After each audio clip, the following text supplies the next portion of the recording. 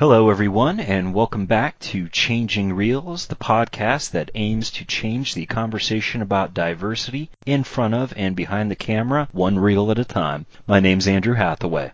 And I'm Courtney Small. If you're joining us for the first time, what we like to do is pick a feature-length film and a couple of shorts to discuss. We have three separate conversations. First two on the short films Courtney and I have chosen for the week, leading into a conversation about a feature film, and maybe the three will tie together, maybe not. But don't have much going on my end. Courtney, how about you? I just got back from a mini vacation with the fam, so I'm slowly trying to get back together and get back into the work mode. I had the unfortunate luck of getting sick just before going on vacation, so whereas my family is now getting sick as they've come back, which is the usual way you're supposed to do it, I have to always do things a little different on my end. So you get to be sick during the fun times, and then everyone gets to be sick when you are back at the work times. Pretty much. That wasn't as exciting, but the time away was good, and not much else was going on. I went and saw Dunkirk today on 70mm, and that was a pretty intense experience. I guess to tie back in with the capsule reviews we got last week for Baby Driver and so on, let's get your capsule thoughts on Dunkirk. Really enjoyed it. I guess here in Ontario, there's only, I think, 3 cinemas that are showing it in 70mm, and one just happens to be down the street from my house, so that was a bit of a treat. Yeah, just a really intense film from beginning to end. It's only, I think, an hour and 45 minutes or so it really flies by, but it does keep you on the edge of your seat. Considering Nolan's recent movies, that's almost like a short film in and of itself. Maybe we'll have to readjust our criteria on short films. Especially when you factor in, Interstellar was, 2.5 hours and felt like 4 hours, so... Oh, I love Interstellar. I like it as well, but I would say the last 30 minutes are unnecessary, but that's just me. The last 30 minutes are when it earned my love, when it got pushed into just the uber audacious bending the universe with the power of love to go into the Stan Brakhage dimension. I was fine with that, but a little confused, but still fine. But it's when you get the stuff after that. For me, the film should have ended. He sets things right, but then you get this whole other additional, what I call the Spielberg ending, in which you're watching and going, this film should have ended at least 20 minutes ago. It was nice having a hopeful denouement for Nolan's movies as opposed to, I don't know, just going off in moody darkness or whatever. At least the reconnaissance gets to be transported to a new universe instead of rotting amid the dirt and so on. But maybe we'll talk about that in future podcasts. It's not a very diverse movie, but we like to keep our options open. That is very true. And if you listeners would like to suggest something to us, we highly recommend that you check out the Modern Superior Patreon. We are always up for whatever you all want us to watch and gab about. So go on over to Modern Superior, check out the Patreon, and see what kind of extra goodies you can get contributing to that. Getting back on into our typical format, 2 short films and then a feature. Courtney, what you got for our short today? My short is a fairly well-known short for the Canadian listeners. It's The Sweater by Sheldon Cohen. It's a short that's based on a popular children's book called The Hockey Sweater. The animated short here is narrated by Roch Carrière, who wrote the book, and it's all about his time growing up and that horrific time in his childhood when he didn't get the hockey sweater he so wanted. His mother ended up ordering him a Toronto Maple Leaf sweater in a town where it's nothing but Montreal Canadian fans, and pretty much every kid has the Maurice Rocket Richard sweater. And this particular one, short, is near and dear to my heart because I grew up, and I still am, a Montreal Canadiens fan. But living in Toronto, I took my fair share of abuse, so I identified with this. And there was a time back in, I guess, the late 80s, early 90s, where they were showing this short film in schools. There's times you would even catch it on TV. Nowadays, you don't see it as often, so I don't know if the new generation of Canadians are really in tune with this particular short, but considering that we were talking about patriotism this month, and I decided to look at it from the Canadian perspective in terms of celebrating the old and the new, I decided to pick a short that celebrates Canadian history and is an iconic one from the past. See, you could have told me that this was made last year. There is an element of cultural confusion I was having watching this, simply because I'm not much of a hockey person. The closest I got to being a hockey person was minor league hockey here in the States, rooting for the South Carolina Stingrays. Go Rays.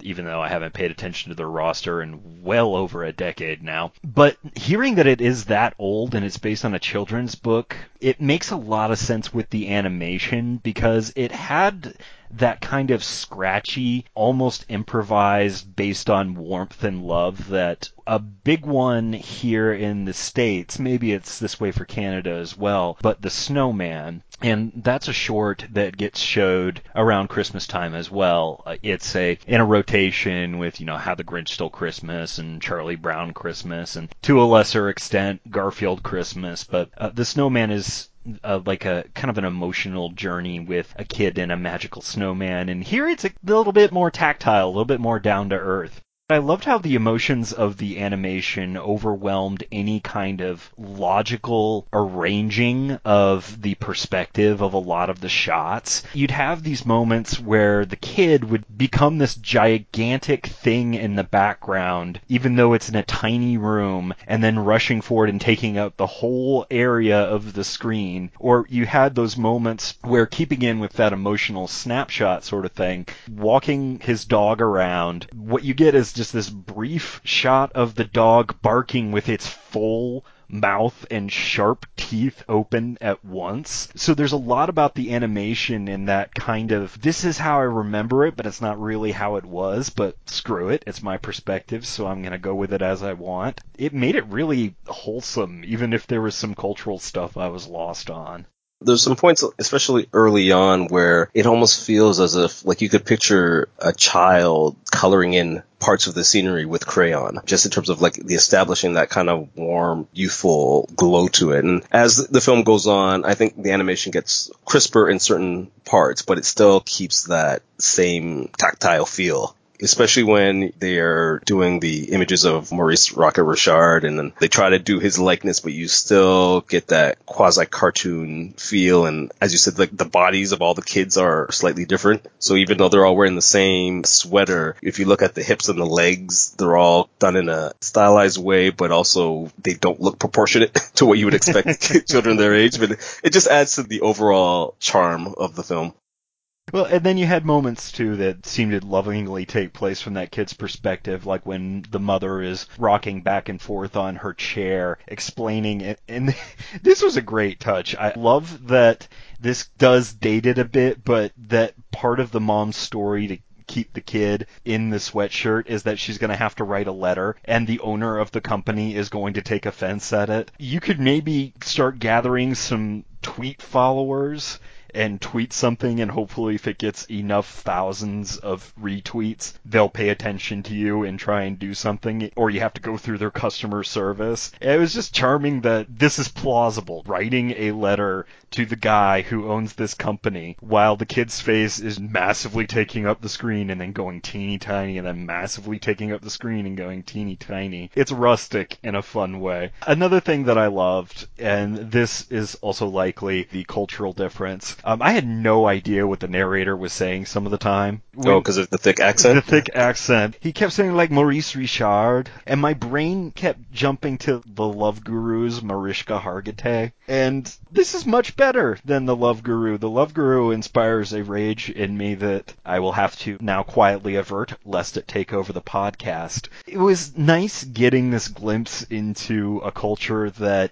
wasn't my own, and hearing just the lilt of the voice. And while I was having difficulty understanding, the visuals were so fun to look at that I was never totally lost in it. I was just on board for the ride and trying to figure out these memories in the process. We can all relate to times where there were certain things that we wanted, and for some reason or other we couldn't get, or our folks went and got us something completely different, was feeling out of touch and not realizing the social ramifications that when you're a young kid always seems a lot more massive than it actually is. And even to talk about it being somewhat dated, the only thing that really felt dated for me was the fact that the store that they get the sweater from is Eaton's, because there was a time when Eaton's was like one of the big chains here. I'm trying to think of, like, what would be the American equivalent. I'm maybe. Kmart, maybe? No, it was bigger than that because we had Kmart up here for a period. But I'd say it was almost like the Macy's because it was like Eaton's and the Hudson Bay were like the two biggest chains that you would get everywhere. And then as globalism does, once the Walmart started to come in and whatnot and the lower prices thing, like I don't even think there's an Eaton's around anymore. I think they went maybe 8 or 9 years ago. It was funny just to reflect on a time when like people had to do the mail order through Eaton's. Even for me, that seemed, the whole catalog shopping, I vaguely remember, but it still seems well past my time. And nowadays, as you said, with Twitter and social media, people could easily contact or embarrass a company that way. And if they want to order something, they just go on Amazon or do everything online. In theory, you wouldn't have this situation. The problem is you might get the sweater not in your size, but the odds of getting exactly what you want are far greater.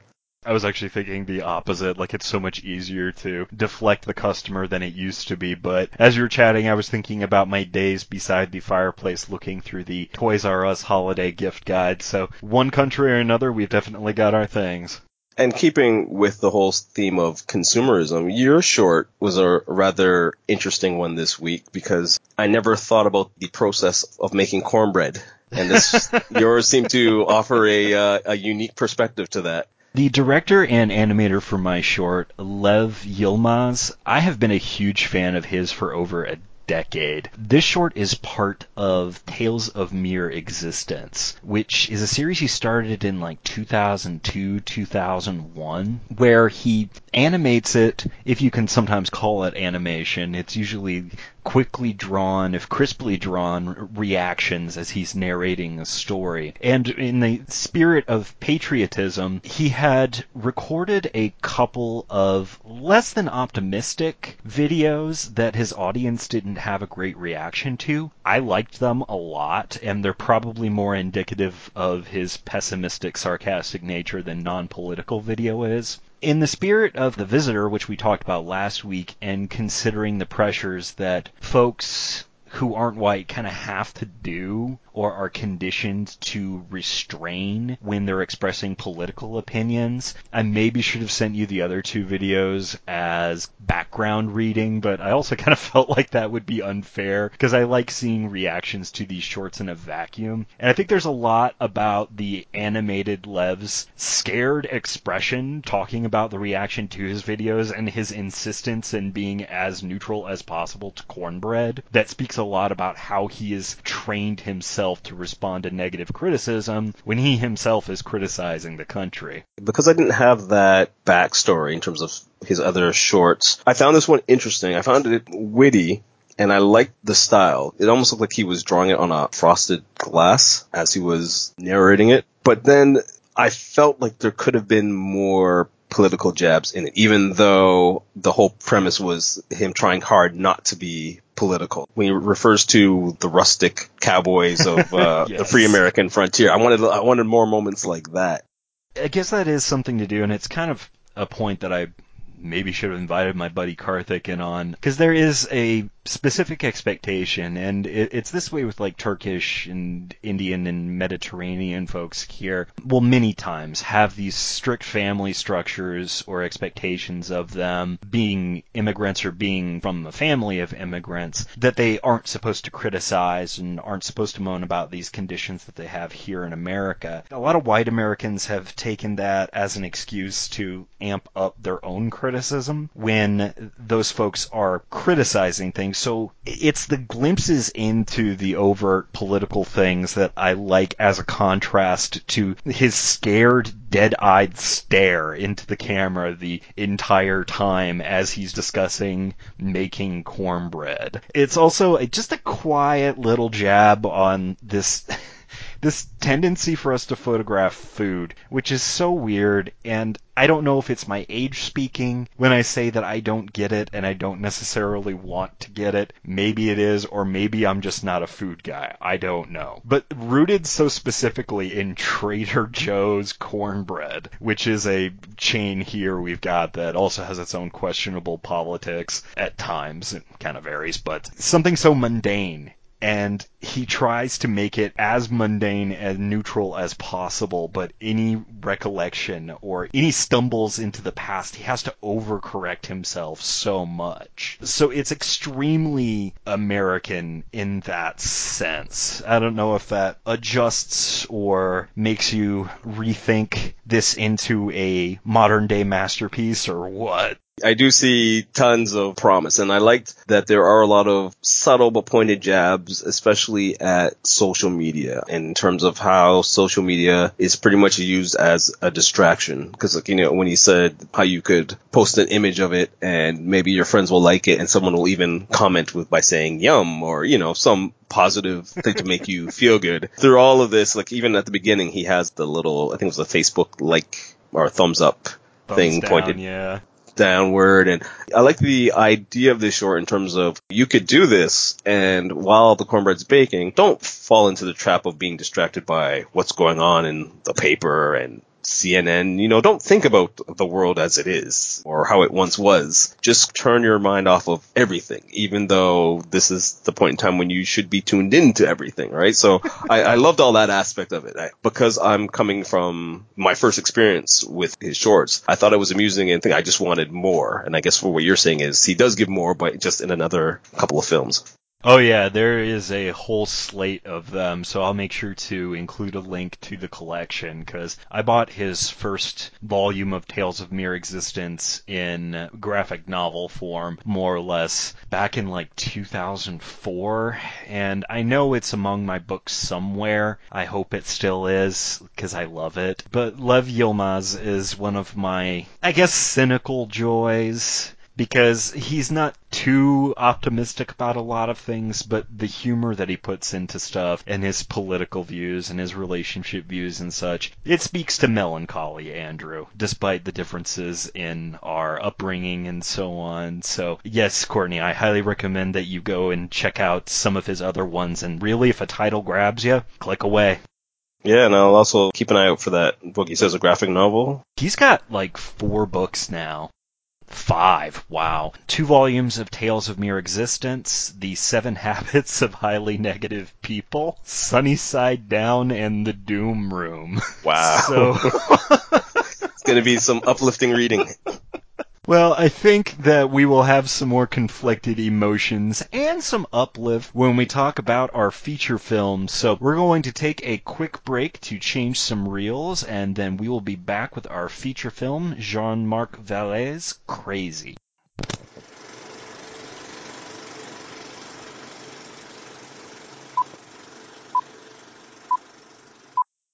Our feature film for the day is the 2005 French-language, Canadian, coming-of-age, insanely shot, high-energy, great soundtrack, Crazy, directed by Jean-Marc Vallée. It is also written by Vallée and François Boulet. It tracks the life of Zachary Bellew. Zachary is a boy born under some rough circumstances who has been left with chronic asthma into a deeply conservative family with a little bit more of a lenient mother and a strict if loving father. As he grows up through the decades, is struggling with homophobia in his life as he tries to come to terms with his homosexuality and dealing with the pressures he faces both at school, with a girl who likes him, with his family, extended family, and the folks his extended family dates. Courtney, I thought this was an excellent pick. Little curious on the patriotism tie, though. So why don't you tell us a bit about why you picked it and the patriotism angle? As a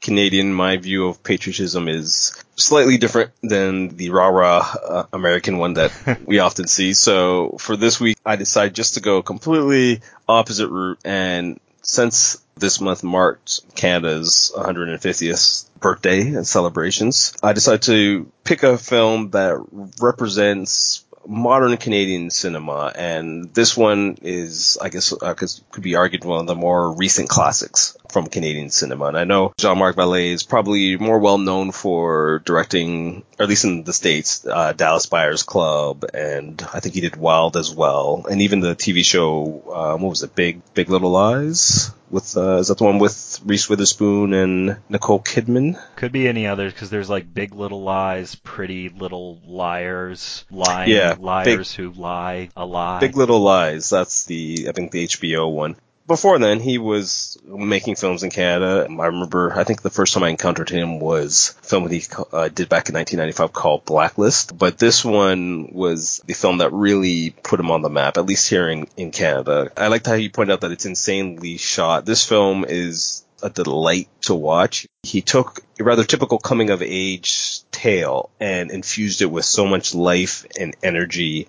The music is so central to this film, and when I think back to my childhood, and I guess when we all think back to our childhood, music does play an important role in the various aspects of our lives, be it the music that our parents play or the music that we use to try and define our identity. And as we see through this film, Zach, his identity is constantly changing with the times, and it's just really well done. The film goes places that I did not expect it to, and I think that's what really makes it memorable. Well, as a prelude to Changing Reels, Courtney and myself did a podcast series for Can't Stop the Movies on the films of Denis Villeneuve. And watching Crazy here, and I should also notice like C.R.A.Z.Y. Couldn't quite get a connection for every single one of those letters except for the Y, so if anyone wants to fill us in on the acronym, please do so. Watching Crazy, it reminded me a lot of watching Maelstrom. Seeing someone from a different cultural background just go hog wild on their imagination, and there isn't anything as crazy as the series of narrating soon-to-be Headless Fish in Maelstrom, though that is a pretty tight bar for Crazy. There's this exuberance to Crazy that fits its title perfectly. There are moments of sadness, but this isn't a somber romp in self-hating gay guy trying to figure himself out. And one of the refreshing twists, and there are a lot of refreshing twists here, particularly when it comes to religion and the way that's presented, but the psychologist that the father wants him to see because he's gay, and of course Zach doesn't see that as a impediment, nor should he, because that's as normal can be. But that gets turned around from our expectations of the psychologist like reinforcing the dad's negative point of view, when the psychologist wants to help Zach understand what he's doing when he's acting out with his father. And we see so many of these sometimes scare tactic movies. Jesus Camp is a great example of this, which is basically like liberal horror porn, examining the worst of religion and impulses and so on. But it's nice to actually see that the psychological help here, it's not negatively reinforced, and it really is trying to help Zach get more comfortable into his identity. And his mom is fantastic.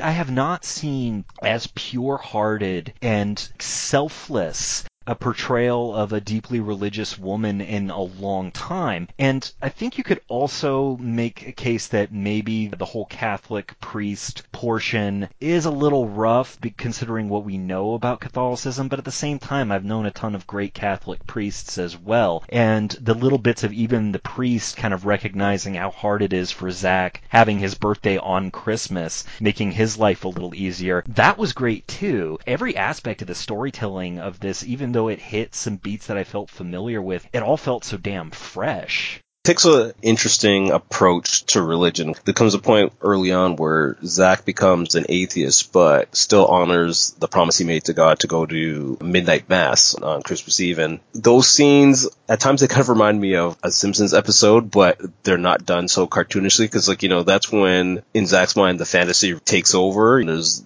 the one part where he's picturing the entire church. He's singing the music he's humming in his head, and he has that moment when he's younger where he envisions the priest just saying, you know what, mass is too long, go home, open your presents, have one. And you get a good glimpse into his personality, but yet through the mother, there's still the seriousness of religion. I like how they play, because it's never, even though he's not quite down with it for most of it, he still doesn't completely ignore its importance within his family and especially to his mother. It's a nice contrast to his father, who is only supportive of him when he exudes the, I guess, quote unquote, macho tendencies that he envisions that Zach should be. He does not know how to communicate with Zach when Zach does not fit that particular mold. And I thought that caused a very interesting dynamic, often volatile, but just a really interesting father-son dynamic you don't often get in cinema.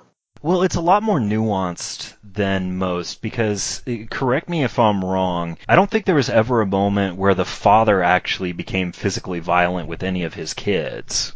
No, there's a point where you think he's going to do it with the oldest brother, Raymond, and Raymond and Zach are constantly at each other. And when he uses a homophobic slur towards Zach, when Raymond does, that's when the father looks like he's coming close to the blows. But for the most part, I don't think he does. There might be a moment towards the end at the wedding, but I don't remember him ever being truly physical with his kids. With his kids, yeah, because that scene I remember was where one of the people at the wedding was calling Zach a fairy, basically making fun of him the whole time.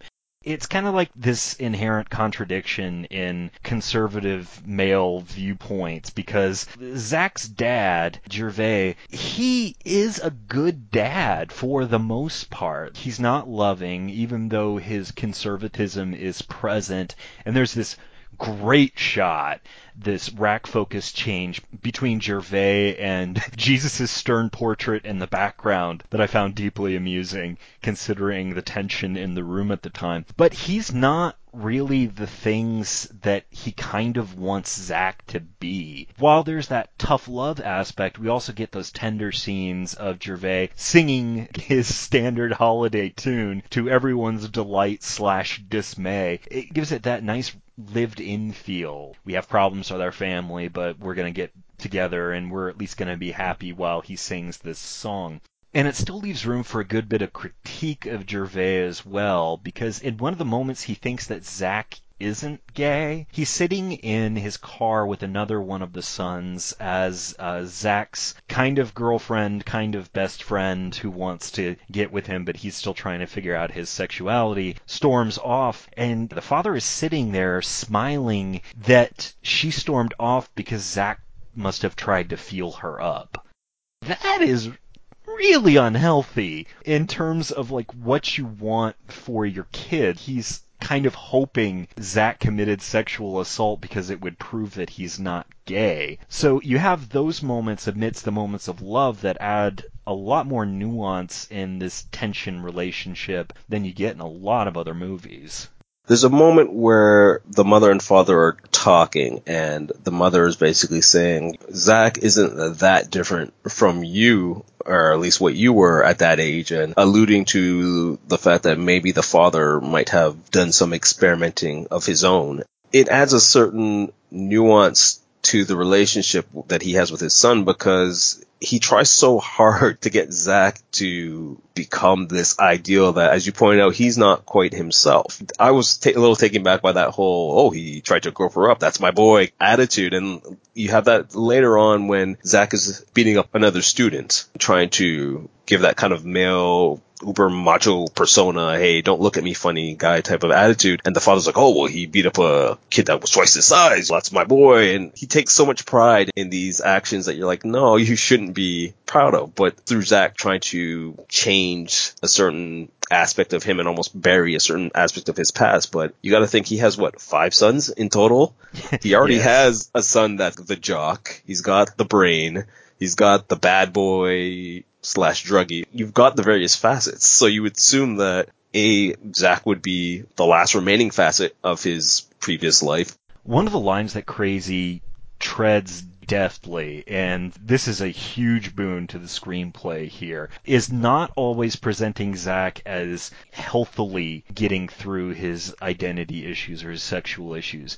His homosexuality throughout the movie is presented as normal. It's Zach's environment that has this bad reaction to it. But then Zach also has a bad reaction to the bad reaction. When he's trying to figure out what his identity is and he goes through this kind of Sid Vicious punk phase, there's a shot where he throws wine at the troubled brother who just told his girlfriend to shut up and sit down, breaking the happy vibe of their recent engagement. Valia goes into this picturesque, perfect image of Zach stepping back with his hands up in the air and this sly grin, like he immediately sees himself as the punkiest of punks at this point. I really showed my family there by throwing wine in my deeply troubled brother's face. And that doesn't excuse what the father's been doing to Zach, nor does it excuse what Raymond put him through when Zach was a kid, constantly teasing him and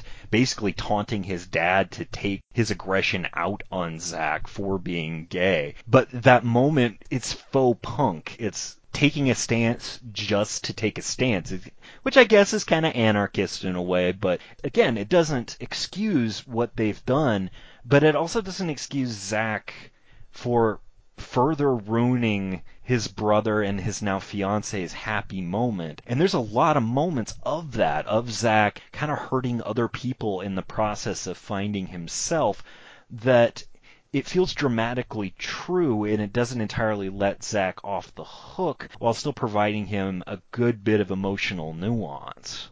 There's a certain selfishness to Zach that I guess can represent the selfishness of youth, where you have that scene where he douses the wine in his brother's face. What he also does to Michelle, stringing her along, also speaks to that as well. Even from, I guess, when they're first fooling around and that time where he storms off. Even though she's, I guess, his best friend, he still talks down to her. He's the one who decides whether or not they're going to make out or whether or not they're going to take their relationship to the next level. So he pushes her aside and basically says it's going to ruin the friendship at that moment. But then she points out that you weren't saying that when we did this last week. Even later on when they become a official couple for the time being, his mind is still on other things. Like, she almost feels like an accessory at times. That moment at the wedding, I felt so bad for her, because she's been clinging for so long. And I guess all the women, to a certain aspect, have been clinging to the men of this family for a long time and have had to endure a lot of crap. His selfishness does come into play a lot. And even when he goes on his, I guess, pilgrimage, if you will, even though he's finding himself and having his own spiritual journey, the rest of his family, especially his mother, is left to kind of grieve and hope that he's all right.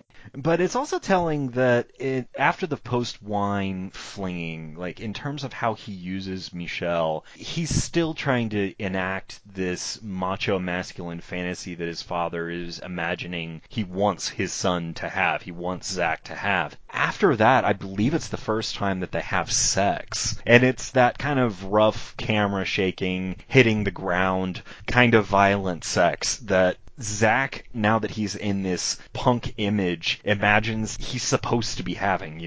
I've proven my masculinity by throwing wine on my disturbed brother, so now it's time to do my other manly thing and take this sexual aggression out on my girlfriend, while she rightfully flirts with other dudes because Zach's not there. I mean, he's not there for her at all. And it's weird because Crazy doesn't really go through, like, a cycle of redemption exactly. Because Raymond dies eventually because of a heroin overdose, as Zach is off, barely living in a desert after abandoning his family.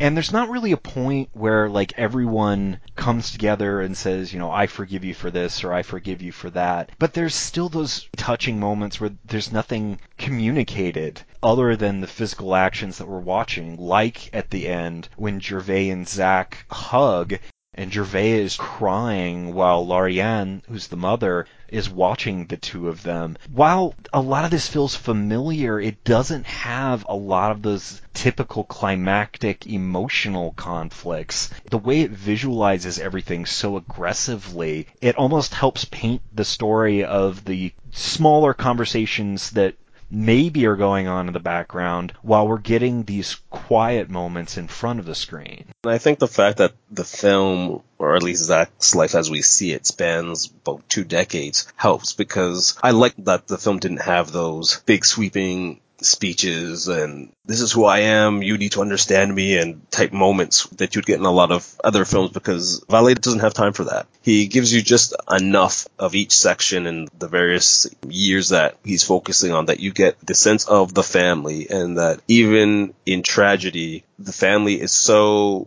tight, at least tightly woven, that you don't need to have those words. Once you come back in, you could still have the union, even in the grief. All the brothers could still lie in the same room and laugh at something juvenile or whatnot. And I thought that was great. And one of the things that also struck me is stylistically, how as we go through the years, we get the different feel. Like, I mean, the family remains the same. They stay in the same house, but just the way how the film is shot, like the fantasy sequences get a little more elaborate. The use of color is different. One of my favorite scenes is actually when Zach gets into the bike accident, when he tries to run the red light, assuming that the Lord will make that light green just as he comes. And when he gets hit by the car, the way how the camera focuses on him, almost as if he's on like a swing dolly or something. I'm not sure how he captures that shot, but it's just a magnificent moment. And it's almost like he's floating to a certain aspect. I like that he incorporated moments like that, or the whole ring of smoke and how that is kind of like a recurring motif. It always signifies a particular aspect of him, at least hormonally. I want to focus in on that crash too. It's like Zach's life at times almost seems like a joke to him because of how close he's been to death. We get this full "oh shit" expression on Zach's face, frozen in front of the screen for a bit, but it looks like a slapstick moment. And the same thing happens at the very beginning when we rush from warm family holiday to sudden death seriousness. The reflections in the ornaments as the mom's water breaks, and then it's all dark and dour as mother sits there in her bed wondering what's going to happen with her baby. And then it's back to bright again. Everyone's coming in and the family comes in and everyone's happy. And then because one of the brothers tugs on Dad's arm, he drops the baby, which smash cuts into Zach being in that church. I like that it takes these matters of life and death not too seriously. It helps a lot of the background emotions and kind of the turmoil of Zach's life. Like him already seeing this as kind of a cosmic joke. Because if there's someone out there, he doesn't really seem to be looking out for Zach, even though things kind of turn out okay, but it's such an odd tone, and I was just wondering what you thought about that. Well, I think the tone works well because I guess the juxtaposition of the dark and the light aspects works well, because there's also that running theme about Zach having a gift. And it was Mrs. What's-Her-Name who... I love that name, too. Who told the mother that Zach is special and he has a gift, and if he recites the specific prayer, I guess his gift, what I gather, is he can heal those who are ailing, but we don't know exactly how it works. And Zach doesn't really seem to buy into it, but at least when he's younger, he at least goes along with it at first until his father kind of chastises him. And then as he gets older, he fluffs it off for a good portion of his life. But without having those kind of contrast between serious art and that kind of thread doesn't work. That thread for a lot of it is played for laughs, but as the film goes on, that particular aspect gets a little more serious. And yes, Zach nearly, or I guess in his case, died twice, even if it was only for 3 seconds. But when Raymond dies, you feel it, right? So I think it works really well. I don't think without the humor, you don't get the great fantasy sequences that also help to show how Zach is coping with his life. A lot of filmmakers, I think, would mess it up, but Vallée does a fantastic job balancing the two tones. And let's get personal for a second, because I think this is a really good movie to do that. Where do you fall spiritually, or not at all? Well, I was raised Anglican and my wife is Catholic, so we are, I'd say, fairly religious. We don't make it to church every Sunday, but we do try, and we are trying to raise our children Catholic. I guess I would say I'm deeply spiritual, but at the same time, I don't impose my faith on others. I don't know if that's a good thing or not, but I just kind of keep it internalized, and yeah, I think that's where I fall on it. What about yourself? I think that's a great thing, honestly. I think that the best thing that you can do with your faith is live by example, and then if other people ask you, why do you act this way? Well, then you can do whatever. And I'm glad that there was some ownership there at the end, because I was hearing a lot of wheeze, and I was like, oh, I hope he doesn't dodge this.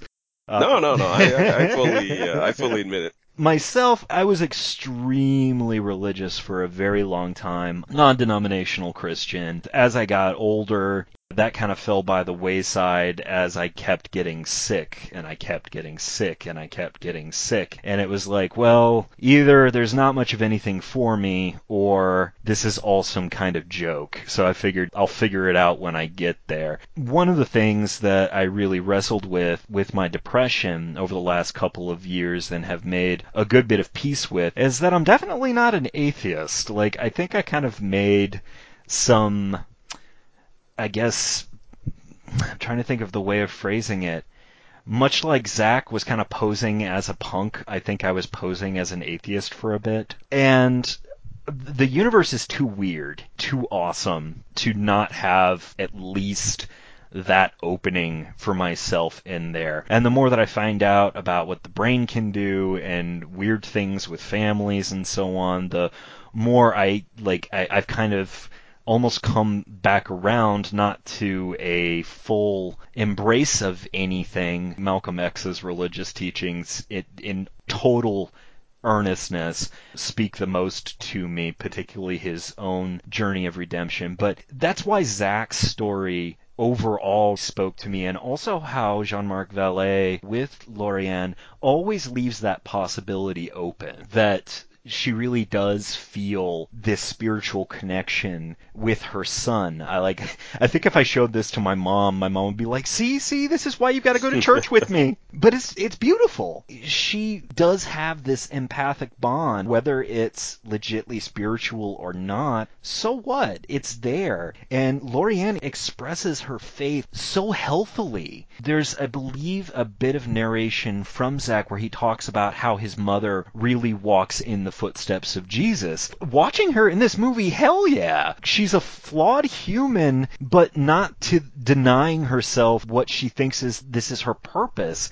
When she realizes what Zach is hiding from himself and from others, the gift could be Mrs. What's-Her-Face's spiritual healing powers or whatever, but it also could just be the fact that he's the person who's going to help his dad someday make some peace with that side of himself that he keeps locked inside. So, overall, speaking as a deeply agnostic optimist, I loved that. I just loved how healthily it was all presented and how it just kept that possibility open without shutting the door entirely or saying it was one way or the other.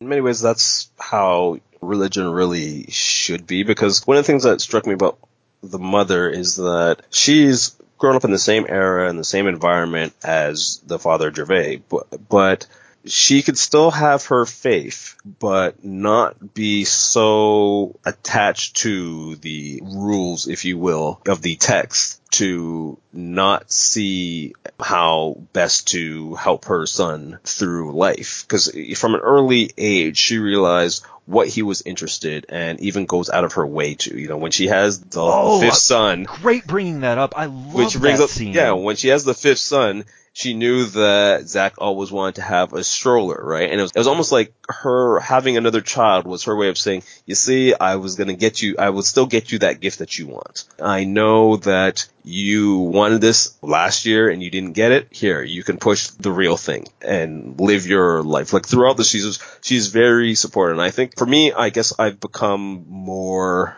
in touch with my faith as I've gotten older. Because I guess we all go through the teen years where you question and what have and life experiences. But I find, even though now that I'm more in touch with it, I also notice that there are those who claim to be devoutly religious and can quote you every chapter and verse of the Bible, but yet they lack natural faith in others and faith in themselves. That's a beautiful way of putting it, by the way. Yeah, and you watch the mother here, and like she's got confidence in herself and her family. She tries the best she can, but she also will do what she needs to do to ensure that her children are okay. I find that bond between her and Zach, I think, is a result of her coming to that realization. At least that's how I interpret it. No, I completely agree with you there, and I love like everything that you said, which I guess will bring us to the big selling point of Crazy as far as the overall tactile experiences, and that's that soundtrack. Whoo-wee, dude. Like, they're those classical standards, and then I also loved hearing the Louie, Louie, Louie, Louie. Like, I love that song. And aside from Louis' show, I didn't really expect to hear that in a movie or something like this ever. Like the energy behind Valet's camera and the conflict of Zach combined with that soundtrack, it made me think of if Scorsese was less of a self-hating or self-doubting Catholic. Scorsese's earliest movies were all about his characters. What's it going to take them for them to tip and damn themselves forever, you know, to the point of literally testing themselves in the fires of hell, like in Taxi Driver with the gas flame and so on. But it goes in a very different direction here, because the repression Valet correctly identifies as in this unhealthy conservative mindset, whereas music like David Bowie's or the Louie, Louie, Louie, Louie, they gave Zach a healthy output instead of Scorsese scoring a barroom brawl with a bunch of folks. Yeah, I love the moment where he's channeling his inner Bowie and having that deep, powerful moment, only to have, I guess it was a jock brother of all people, come in and beat him and hurl a slur at him, and then you realize that like half the teens in the area were watching him do this performance that he was completely unaware of. I thought that was even though it's supposed to be, I guess, a somewhat sad moment at the end, I thought that the whole sequence was rather amusing. I think it was on Wikipedia when I was just looking up this film, that they spent nearly, it was like 10 or 11% of the budget. The producers, I guess, had like 2 years or so of just trying to acquire the rights to all the songs that they used, because the soundtrack is phenomenal. And I remember the first time I saw this film, I was wondering, how did they get the rights to all these things? I would never expect a Canadian film to have such a diverse soundtrack with so many big name artists. Sympathy for the Devil couldn't really have come at a cheap price. Like, nothing Rolling Stones related comes at a cheap price. It could have been over the top, but instead he uses those musical cues as a gentle segue, even though it's fun or energetic, into whatever era that Zach and family and so on are moving on to that point. Valet's career after this is weird for me, because I was not a huge fan of Dallas Buyers Club, but now after seeing Crazy, I kind of understand what he was going for, or I guess what the producers were going for by getting Valet for Dallas Buyers Club, because it's got a lot of that subjective, energetic camera, but it spends most of its time either in shaky, dirty surroundings or on the floor, as Matthew McConaughey's character gets his drugs and gets his sex and then gets AIDS. Wild, I think, was like a major uptick and is a lot more like Crazy, though a bit more directly emotionally conflicted than Crazy's freewheeling attitude. I now get the appeal a lot more. Like, I adored Wild, but now that I've seen this, it's like, hello eyes, you are now seeing the world. It's at that level now where I hate to call him the new Agoyan, because I love Agoyan. Don't break no, my but heart. but I don't think he is. What I mean by that is more, there was a period where you had Cronenberg, Agoyan, and a few other Canadian filmmakers make that big leap from Canadian films to big-time American film and just reach that level of cred where they could make the type of films that they want with a big Hollywood budget. And now Valet's part of that era with Denis Villeneuve, who, as you know, I'm a huge fan of, and I'd say even Xavier Dolan, who is now reaching that level where you've got that next wave that can make those big American films with the big name stars and get that thing. So that's why I was thinking about the Agoyan thing. I think their styles are completely different, but just in terms of being Canadian filmmakers who can make that leap into big budget American filmmaking. Well, we're going to have to do an Nagoyan movie at some point because that was one of my first major projects for Can't Stop the Movies. So that'll wrap us up for the day. Courtney, how can folks reach you? They can reach me at the Changing Reels Twitter account, which is at Changing Reels AC, or they can reach me directly on Twitter at SmallMind. And for myself, you can reach me at Twitter at Can'tStopDrew. I also monitor the Gmail account, changing.reels.ac@gmail.com. You can also help support my work on this podcast by contributing to the Can't Stop the Movies Patreon. I've been going full steam with the Patreon exclusive Can't Stop the Podcast there. Just uploaded my second episode on the first part of the Netflix series 13 Reasons Why after reviewing the book. Other than that, Courtney, this was fantastic. I appreciate the pick. Thank you for indulging my roundabout way into Canadian patriotism. Well, thank you for listening, folks, and remember, you can change the conversation on diversity one reel at a time.